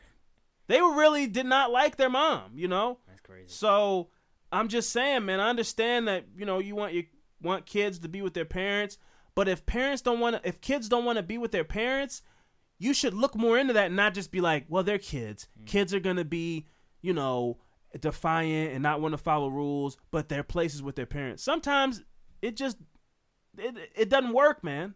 And you got to put them in a stable environment as opposed to just being like, we're going to put them with their parent. That might not be the stable environment. Now, I'm not saying it's the mom's fault that she's dead. I would never say that. But this didn't happen out of the blue. This was a building of years and years of anger and resentment and frustration. And one day, the mom said something just a little bit the wrong way, a little bit too much sass, a little too aggressive, and it set them off. And they did what they did, and it was horrible. Yeah, so they choked her with a ribbon from a competition that they had won, and then they dragged their mother's body into the tub where they left her to die and then went to school. In the recording of the confession, the detective asked Jazz what Nikki said when she was in the tub. And Jazz said, "Kill me now or I'll kill y'all." Which I don't know if I believe that a woman, that's some Rambo shit. Like, that's something The Rock says in a movie while he's being tortured by the Yakuza or something. A woman, just an everyday woman, stabbed, beaten, dying in a tub, said, "Kill me now, because if you don't, I'm going to kill you." I think that they said that to try to help their case to seem like it was self-defense. You know, these girls haven't earned the right for me to just believe what they say. Oh, no. You think mom was a soldier? Yeah, you think she? She already knew she didn't like them, so that's tough. And she, bitch, you better kill me. And at that point, she understand what was about to happen, what was going on. She like, all right, well, y'all better take me out. Because if you don't, this isn't just over. If I don't die, right? Oh, I'm coming back. I think she said that. It's gonna be a round 2 if you don't kill me, bitch. You know, bitches. Yeah, you bitches. The detective said, "What happened then?" And Jazz said, "She went under a couple times, and then that was it." So she was in and out of consciousness, and then she died. So they saw her die, and then they packed their bag up, got their book bag, and their little binder with a little photo of Lil Bow Wow in it or whatever that girls in mid-2000s were doing. And that was 2010. Who was hot in 2010? Chris Brown. Got the little Chris Brown folder. You know how you print out the piece of paper and slide it in the laminate binder? Yeah. You know, a picture of a Hummer, you know. And then they got their shit, and they went to school and just went to lunch and shit and had a school day or half a school day, and then came home and tried to put on the acting performance of a lifetime. After they were there until they saw their mother die. And then they came home and was like, "Oh my God, my mother's dead," you know. But what's crazy is they can, like a CSI person they can tell the postmortem. So they're like, if they go, well, you said you left at 7, she died at 7, you know, because they can tell like how long somebody's been dead by how long their body's been sitting, and they can tell all that shit. So they can tell all that shit and then compare that to your statement that you gave, but it didn't even have to go that deep because they had so many bad stories because they're 2 dumb 16-year-old kids. That's crazy. Yeah. So this detective said, I'm sure that their confession was self-interested. They were looking out for themselves and had been coached by attorneys, and they said enough to live up to their part of the plea. By the time the twins serve their 30-year sentences, they will be in their 40s, and their great-grandmother, Della Fraser, hopes they will someday get out and have a productive life, which is possible. I mean, they'll be getting out at 40. They could tell their story and maybe help kids who, you know, come from aggressive homes, and I don't know. But that was the story of Nikki Whitehead and the Twin Terrors. Shout out to Crime Watch Daily for that one. It's a cool name. Yeah. Jazz and Taz were on a rampage. But yeah, so that was my affirmative murder. What we're going to do is we're going to take a quick break, and we come back. It's Fran's turn to close out the show. So stay tuned. All right, folks, and we are back. Fran, it is your turn to close out the show this week. Are you ready to tell me your affirmative murder? Yeah, I am. Are you ready for this? I don't know. Am I? No, I don't think you. Okay, all right. Well, but you better get ready. Okay. All right. So my affirmative murder this week is Richard Trenton Chase. Okay. Have you heard of him? No. Okay. Dick Chase. I guess you won't call him that. Well, yeah. So Richard Trenton Chase was an American serial killer, excuse me, who killed 6 people in the span of a month in Sacramento, California. Oh, wow. His nickname was the Vampire of Sacramento. Oh. Okay. So you ready? I think so. That's a big introduction. Okay. Here we go. Better buckle in, brother. That's my my impersonation of Hulk Hogan? Yeah. I'm solid. Give it a 7.5. So Chase was a native of Santa Clara, California. Mm-hmm. He was abused by his parents, and by the age of 10, he exhibited evidence of all 3 parts of the McDonald triad. Have you heard of that? Is that the brain damage, kills animals? One of them kills animals, right? Animal cruelty. And then wet the bed? Bedwetting. And then brain damage, right? Arson. Oh, okay. Yep. Yeah. So, if a kid, I think is either at a young age or when you get past a certain age, if they show all 3 of those or 2 of the 3 of those, 3 of those type of signs that it Traits, may cause, tendencies. it may cause future violent acts. Yeah, I mean, if a 12-year-old kid is burning things, wetting the bed, and hurting animals, that's Michael Myers. I don't care who, a girl, a boy, whatever. That is not a healthy thing for somebody to be doing. And then when it turns like 15, when it gets over anything over 7 of bedwetting, that's manageable. Right. But then you go bedwetting and she kicks cats. Now it's like red flag. Oh, and also she burned down the garage. It's like, oh, you need to take her to a hospital. Like she might be something's wrong with that person. Yeah, so if you show 3 of those type of acts, then it's probably going to have some type of future violent tendencies. So in his adolescence, he was known as an alcoholic and a chronic drug abuser. So Chase developed hypochondria as he matured. He often complained that his heart would occasionally stop beating, or that someone had stolen his pulmonary artery. Oh, yeah. Like, I don't even know how you would. Somebody stole something out of my heart? Yeah. That's crazy. Yes. That's almost as crazy as when that lady told me that my dick was bleeding. If somebody came up to me and was like, "Did you steal something from my heart? Did you steal my pulmonary artery?" I'd be like, "Excuse me? What?" Click, click, lock doors. The conversation's over now. Yeah. Yep. He would hold oranges on what? Okay, here we go. Whoa. He would hold oranges on his head, believing vitamin C would be absorbed by his brain via diffusion. Why wouldn't you just eat the orange, bro? You're so dumb. That's crazy. You are really Why dumb. wouldn't you just? For real. Why wouldn't you just eat the orange? The vitamin C would be absorbed if you would just eat the orange. Why Right. wouldn't you just eat the orange? Fucking That's- guy that's put him on his crazy. head and think he's gonna, It's going. It seep sucks in yeah. through the brain cells. Wow. Yep. So Chase also believed that his cranial bones had become separated and were moving around, so he shaved his head to be able to watch this activity. Oh, so this dude is bananas. This dude is nuts. This dude, that's why I said, are you ready? This dude, it gets worse. What? This dude is nuts, bro. Like, I read this and I was like, So he thought his skull bones was shifting around, and so Yes. his solution was, I'm just gonna cut all the hair off my head. this dude is nuts, man. Alright. It's crazy.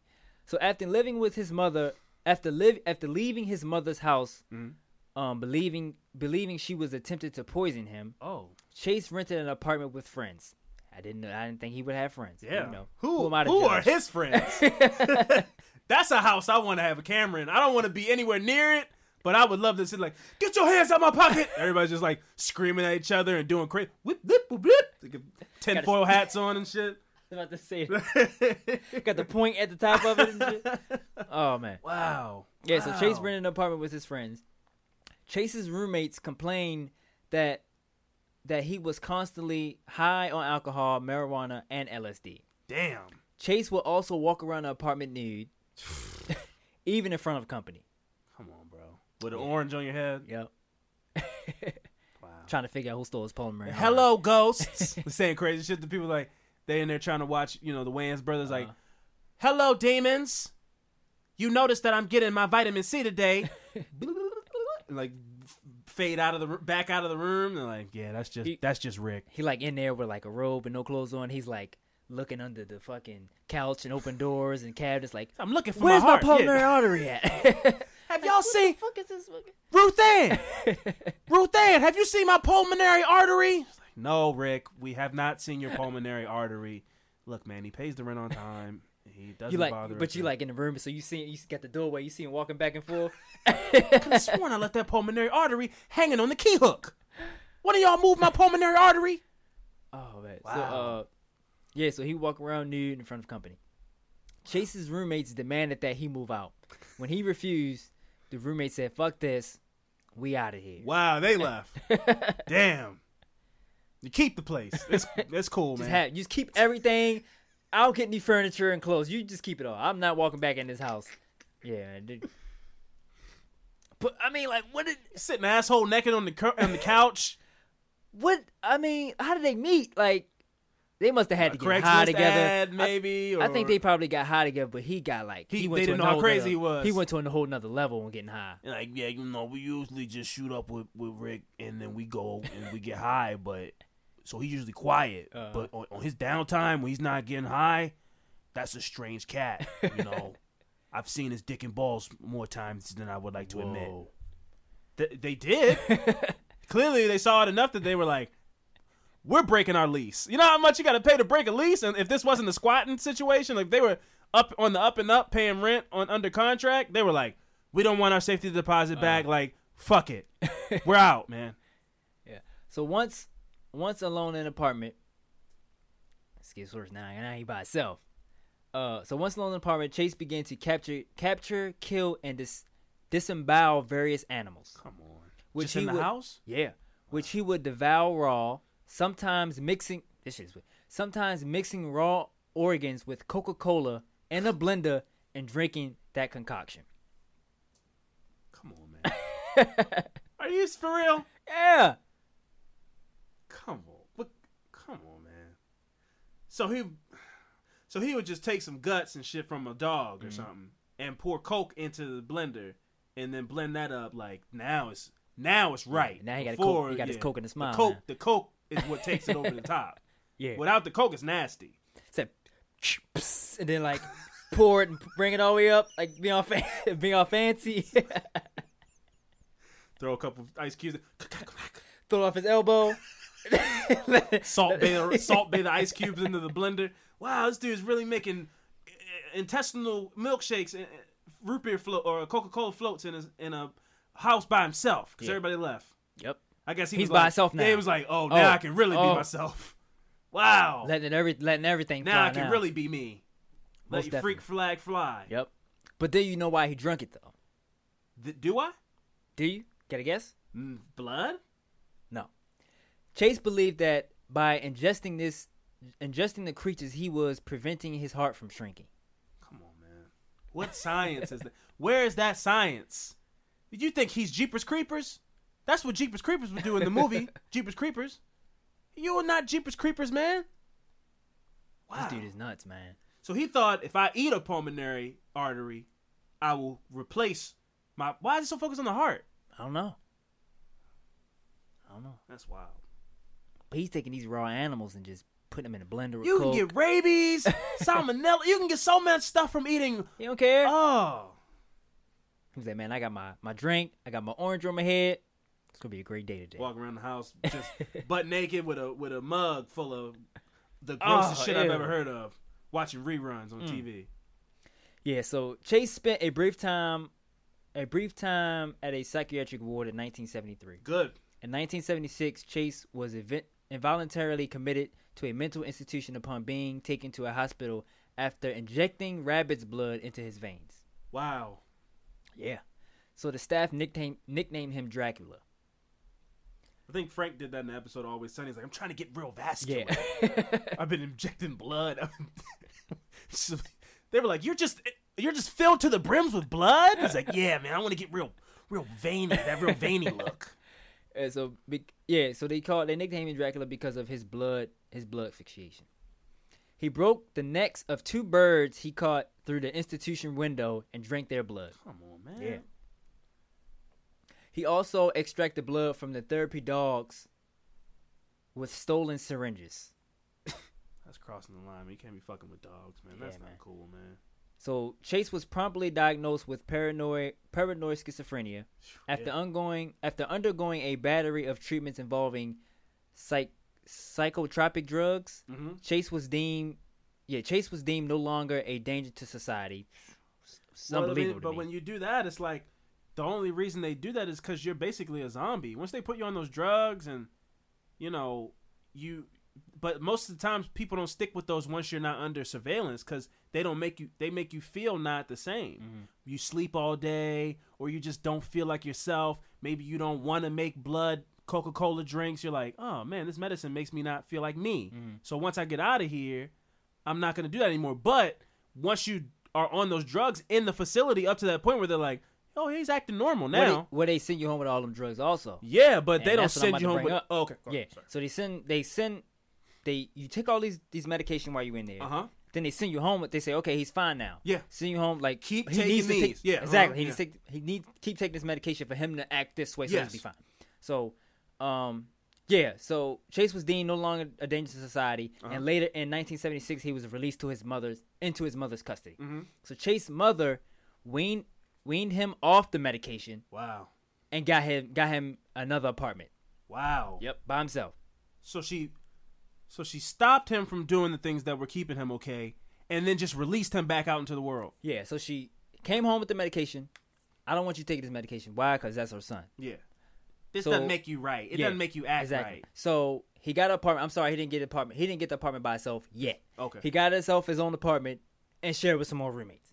So he Wow. initially shared the apartment with roommates before all of them moved out. So that This didn't last is a new long. situation. This is the whole new apartment and roommates. I don't know even how long. They didn't even say how long. Sacramento's not a big place, man. I would have thought that the word would have got spread around from his old roommates, like, oh, you want a room with Rick? Yeah, man, don't do that. I think these probably was like random Craigslist because People- they wasn't there People long. not in his circle. Yeah, I'm guessing they wasn't there long because they said he shared the apartment until eventually he moved out. Yeah. So they was like, okay, this guy's First time weird. he had his dick out, you're like, whoa, Yeah. all right. Well, I didn't unpack my shit anyway. Just I wanted to feel it out. So I'm going to get my stuff, and y'all have a good day. Yep. So thus leaving Chase on his own once again. Later investigation uncovered that in the mid 1977, Chase was stopped and arrested on a reservation in the Pyramid Lake. You know about that? It's in No. Nevada. You know. Okay. Pyramid Lake, in the Pyramid Lake area, his body was smeared with blood, and a bucket of blood was found in his truck. Wow. The blood was determined to be cow's blood, and no charges were filed. So this is just out here slaughtering animals and getting the blood, putting it in buckets, putting it on him, and he was Showering driving in around. it. Yeah, with a bucket of blood in his trunk. His car probably smelled awful. God, just riding around bloody. Yep. So this way it gets pretty dark. It's been dark, man. But continue, please. On December 29th, 1977, Chase killed his first known victim in a drive-by shooting. The victim, Ambrose Griffin, was a 51-year-old engineer and the father of 2. Wait, what? Wait. Yeah. Wait. You just told me all this shit that this guy has been doing, and the first time he killed somebody, it was in a drive-by? Yep, that's the same thing I thought. Wow. That's so anticlimactic. Just had some beef. He had to just settle the beef with this guy. That's guessing. crazy. Yeah, he just drive-by. Yeah. So he attempted to enter the home of a woman 2 weeks later, but because her doors was locked, he walked away. All right. Chase later told detectives that he took locked doors as a sign that he was not welcome. Well, yeah, that's what they do mean. He said, but unlocked doors Just mean were an invitation for me to come in. Wow. So he was once caught and chased off by a couple returning home as he pilfered their belongings. Mm-hmm. He had also urinated and defecated on their infant's child's bed and clothing. Why? I have no idea. This dude is fucking crazy as shit, nuts. man. Told you. On January 23rd, Wait. Let me just sit in that for a second. So he broke into these people's house. Yep. Well, he tried to break into some. First, he tried to go to somebody's house. Mm-hmm. Door was locked. Okay. They don't want me here. So I I'm move walking on. away. Yep. Go to another house. As just by the laws of God or whatever, locked doors mean I'm not welcome. Yeah. Unlocked doors mean I'm invited. Yep. So he goes goes to another house. Door's unlocked. Okay, they want me coming here. Open the door. They're not home. grab some Steal some stuff, shit. put it by the door. Yep. Then before he left, he went upstairs, took a shit in the baby's bed, Yep. and pissed on the I'm bed. gonna leave. Oh wait, I got the bubble guts. Yeah. Run back upstairs. Use the toilet. There's ghosts in the bathroom. Why would I use the toilet? There's ghosts in there. I need to use some. I gotta go somewhere else. Yeah. Cause the demons. Yeah. Poops and pees on a child's. All right. over. Come on, man. That's flag number 2, man. That's just grotesque, man. You didn't have to do sound effects of the bubble guts. What? I'm trying to so you can get a good feel of the situation. Dude, you are just different now. What? Dark, man. Dark. And continue your story. Okay. Thank you. So as I was saying, he was everything wiped. Probably took the blankie, kid's blankie, Come wipe, on. throw it, and then just Left. I'm done And then left. and left. Yep. Wow. Yeah. That Disgusting. is- yeah. So on January 23rd, 1978, Chase broke into a house and shot Teresa Whalen. She was also 3 months pregnant at the time. Come on. He shot her 3 times. Gets bad. And then he then had sexual intercourse with her corpse while stabbing her with a butcher knife. Come on. He then removed multiple organs, cut off one of her nipples. The baby was in there. Yep, cut off one of her nipples, drank her blood. Oh. Ready for this? No. He stuffed dog feces from Whalen's yard down her throat before leaving. Come on, man. I'm gonna let that one sit for a little bit. So her door was unlocked. I would assume so. Wow. Like, That's why? that's so fucked up. So he shot her, and I'm assuming she was dead. Shot her And 3 then times. he raped her Yep. and stabbed her while he raped her. Yep. And then he cut out her organs. Yep. And then he stuffed dog shit down her Cut her throat. nipples off, drunk her blood, and then went outside, grabbed dog shit, and stuffed dog shit down her throat. Sometimes you just hear some shit and it just, you're like, how is that the same kind of being as me? That's You know, crazy. like that guy's also a person. You know, like he's a human and I'm a human. Yep. But he was able to do that. That's crazy and disgusting. Yeah. Wow. That's so fucked up. On January 27th, Chase entered the home of 38-year-old Evelyn Morth. He encountered her friend, Danny Meredith, whom he shot with his .22 handgun, then took Meredith's wallet and car keys. Mm-hmm. He then fatally shot Meredith and her 6-year-old son, Jason. Come on, man. And her 22-month-old nephew, David Fiera. Wow. Before engaging in necrophilia and cannibalism with Meredith's corpse, visitors knocked on the door and startled Chase, who fled in Meredith's car, taking Fiera's body with him. And that's the 22, that's the 22-month-old nephew. For what? I don't know.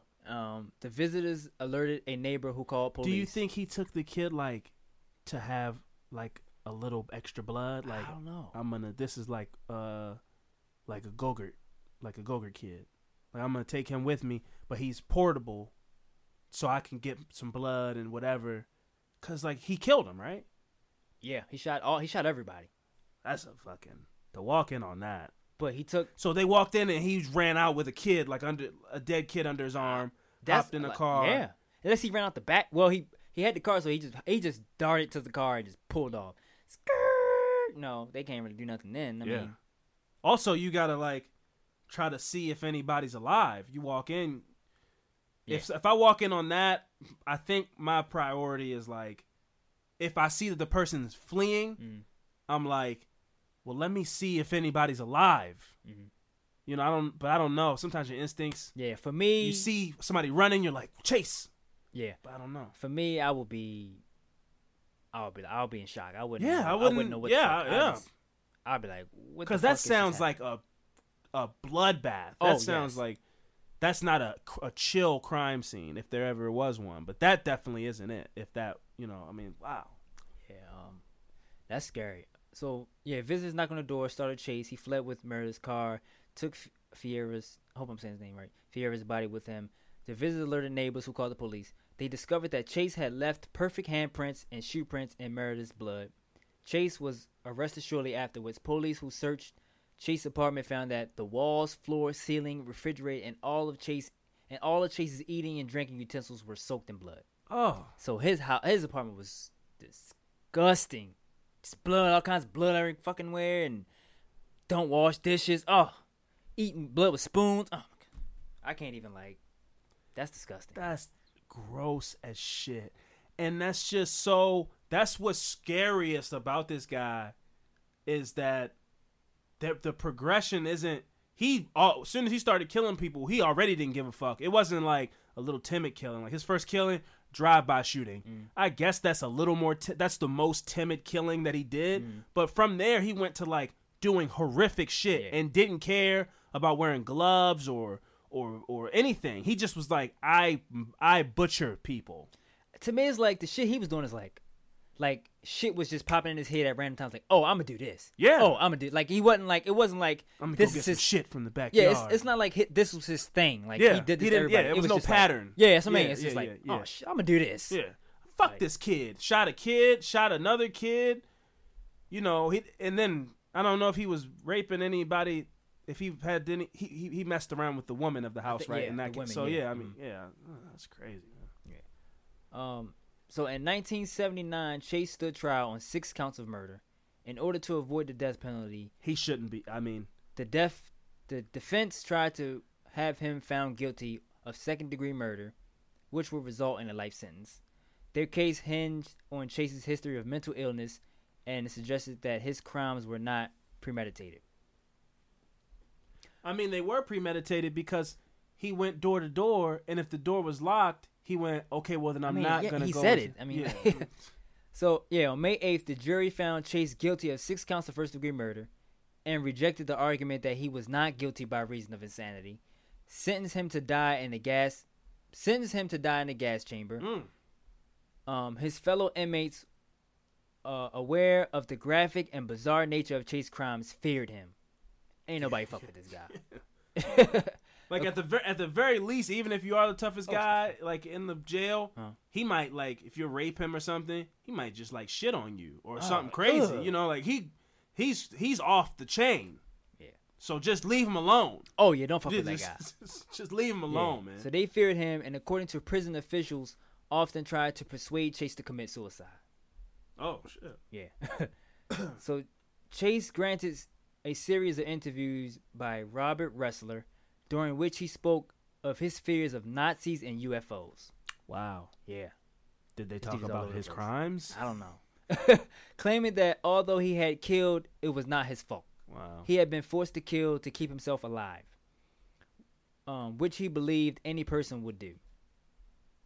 He asked Ressler to give him access to a radar gun, with which he could apprehend the Nazi UFOs. Wow. So that the Nazis could stand trial for the murders Of Jews? For his murders. Oh, because they made him do it. Yep. Wow. You know something, man? I totally understand killing this. I don't even want to call him human. Killing that just because it shouldn't be on the planet. But again, in a circumstance like that, it's like, what do you get from that? Because that guy so clearly has no idea what's going on. There's no remorse. There's no fear. There's no accepting of like, I did something wrong and now I'm going to die for it. They're just like, so are you nervous about being executed? You know the Nazis fly over the jail when I'm here still. Can you get me a radar gun? Be like, what the what? You're like, he's not there, man. Yeah. I feel like people like this, they should do intense study on a brain. Yes, something. I am fascinated by how you get to that. Right. That is what I mean. That case that you just did is why I love this podcast. Those are the kind of stories, you know what I mean? Like, I've done some stories about, gang. I've done Tookie Williams, and I did the kid from Chicago, who I can't remember his name right now. So I've done some ones that aren't mentally enthralling and like mind blowing. But those kind of stories, I'm like, yeah, man, don't kill that guy, because you want to know if that is a symptom of something that you could see in somebody else. Yeah. It's just with like the three things you said, like the burning and the McDonald triad. Yeah, that had to come from studying these kinds of people. It's just, that's why I love doing cases like these, because when it comes to the brain, it's like, I wish you can just like plug it up to something and just like see what's it. going on. Like, what does he see? Right, like that shit is. How do you be just a person and you like shit that doesn't exist is just like telling you to do shit. Yeah, like that's insane. Like that's why I like split personalities. That's why I like that shit. Cause it's amazing. If I can just sit there and just read about that shit all day, I would. Yeah. So he also So he asked him for a radar gun in which he could apprehend the Nazi UFO, so the Nazis could stand for the trials for the murders. He also handed Ressler a large amount of macaroni and cheese. What? I was listening, but I like say That's it again. why I waited. Yeah. I was like, what? So he also handed Ressler a large amount of macaroni and cheese. This is the guy that's interviewing him. Yeah, he just had some macaroni and cheese with him. Yeah, well, I'm gonna tell you, he handed Ressler a large amount of macaroni and cheese, which he had been hoarding in his pants pocket. Come on, man. Believing that the prison officials were in the league with the Nazis and attempting to kill him with poisoned food. So he wanted him to go take this to the labs. Yeah. What type of Napoleon Dynamite shit is that, man? You just got food in your pockets. You know how gross that is? Because it's like mac and cheese. Like, hey man, can you do me a favor? It's like jail macaroni and cheese too. It's all watery. Can you take this to the lab and test it for Nazi poison? And I'd have been like, yeah, man, no, because I'm not gonna piss him off. Take a napkin. I'll test that. I'll test it. Trash. Yep. So on December 26, 1980, Chase was found in his cell, not breathing. An autopsy found that he committed suicide with an overdose of prescribed antidepressants that he had saved over several weeks. Oh, were they giving him antidepressants in jail? Probably. He's probably tucking them in his tongue.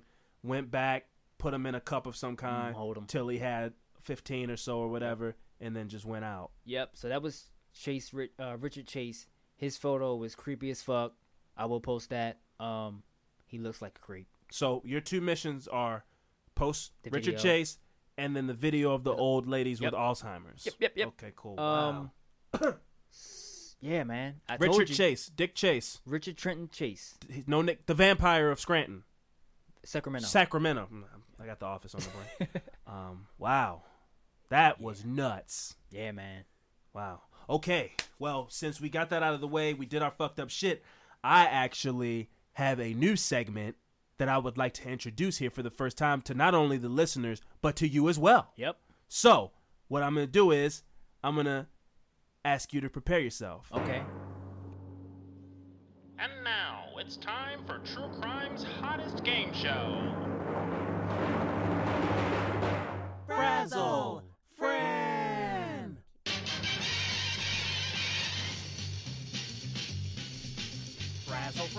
Frazzle Fran, solves a riddle like no one can. If he fails, that's okay. He's a superstar either way. Look out, it's time to Frazzle Fran. That's right, folks. It is time for the hottest game show in America. Wait. Yeah? Yes, it is the game show known as Frazzle Fran, because one of my favorite pastimes is to ask Fran to solve a mystery or a riddle and watch him get flustered, flummoxed, frustrated, and frazzled. So, the new game show is called Frazzle Fran. Fran, are you ready to play? Oh, man, hold on, give me a second. It took me a while. Huh? All right, I'm ready. Come on, let's go. Okay, all right. Are you ready? Yeah, I'm ready. Okay. Shauna was killed one Sunday morning. Mm-hmm. The police know who they are going to arrest from this bit of information. Mm-hmm. April was getting the mail. Alyssa was doing the laundry. Reggie was cooking. Mark was planting in the garden. Who killed Shauna, and how did the police know who to arrest? Okay. Shauna was who? She the one that got killed. Shauna was killed one Sunday morning. Okay. I'll read that again. I need to read Okay. that again. Shauna was killed one Sunday morning. Mm-hmm. The police know who they are going to arrest from this bit of information. April was getting the mail. Alyssa was doing the laundry. Reggie was cooking. Mark was planting in the garden. So who killed Shauna, and how did the police know who to arrest? Okay, so Alyssa was getting the mail. Mm-hmm. That's because she was outside talking to me, so it wasn't her. Who was cooking breakfast? Mark. Cooking. Reggie was cooking. Reggie was cooking. Mm-hmm. Who was outside playing? Mark was outside playing. Mark was outside playing. That's my final answer. Mark is your final answer. Yeah. That is incorrect. It's Sunday. You work at the post office, and somehow you think that you were giving somebody mail. You failed.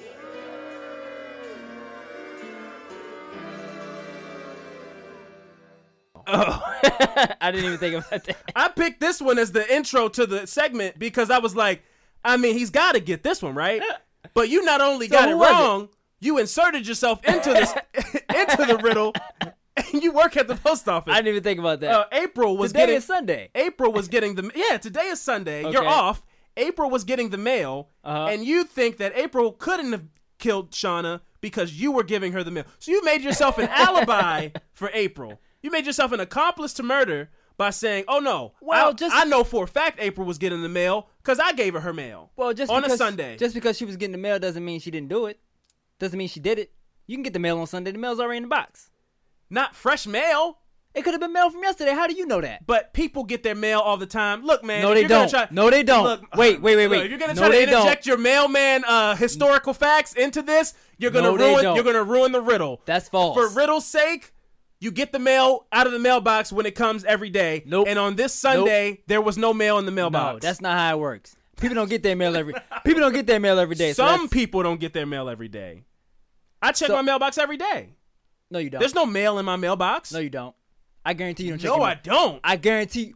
I will put $100 right now on this table that you don't check your mail every day. The fact of the matter is, in the world of the riddle, the mail does not come on Sunday, so her alibi does not work. April is the killer, not. And that's the Not one that Mark, That's who the you one that said. was getting the mail. That's the one who was getting the mail. Nah, that's a bad riddle. I don't like that. That's one. a bad riddle. That's a bad one. Because you can get your mail on Sunday. Nope. You got another one? It's one per segment. Either way. You failed on this frazzazzle, whatever this thing is called. Frazzled. What is it called? Frazzled. You get frazzled. Wow. So you're gonna attack the riddle and attack me because you don't know that mail doesn't come on Sundays. Wow. I just didn't think about it. All right. Well, then don't attack me. You didn't do a good job. Well, come back better next time. I don't believe you check your mail every day. But look, man, let's not turn this into a personal attack about when I check my mailbox and when I don't. For the riddle's sake, mail doesn't come on Sunday, so there wasn't any mail in the mailbox. All so right, April man. lied. You got me, man. Thank but you, man. Thank you for I owning didn't get it. frazzled, if that's what. I don't know why you're saying it that way, but all right. What is it called? Frazzled, man. It's a word. I like that, man. I like that. You got frazzled. That was fun. I was able to frazzle friend this week, folks. So that's right. So you check in next week where I try to once again frazzle friend. I've been Alvin Williams, joined as always by my partner in true crime, Franco Evans, and we'll see you guys next week. All right, y'all.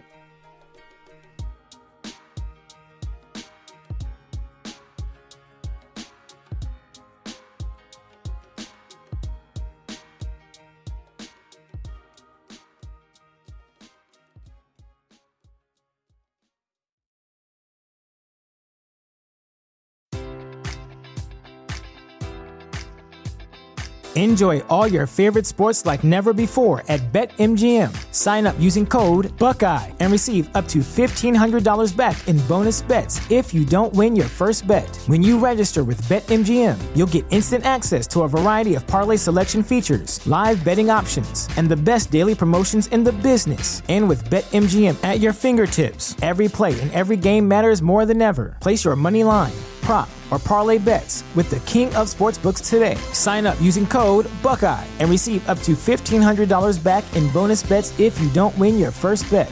BetMGM and GameSense remind you to play responsibly. 21 plus and present in Ohio, subject to eligibility requirements. Rewards are non-withdrawable bonus bets that expire in 7 days. Gambling problem? Call 1-800-GAMBLER in partnership with MGM Northfield Park.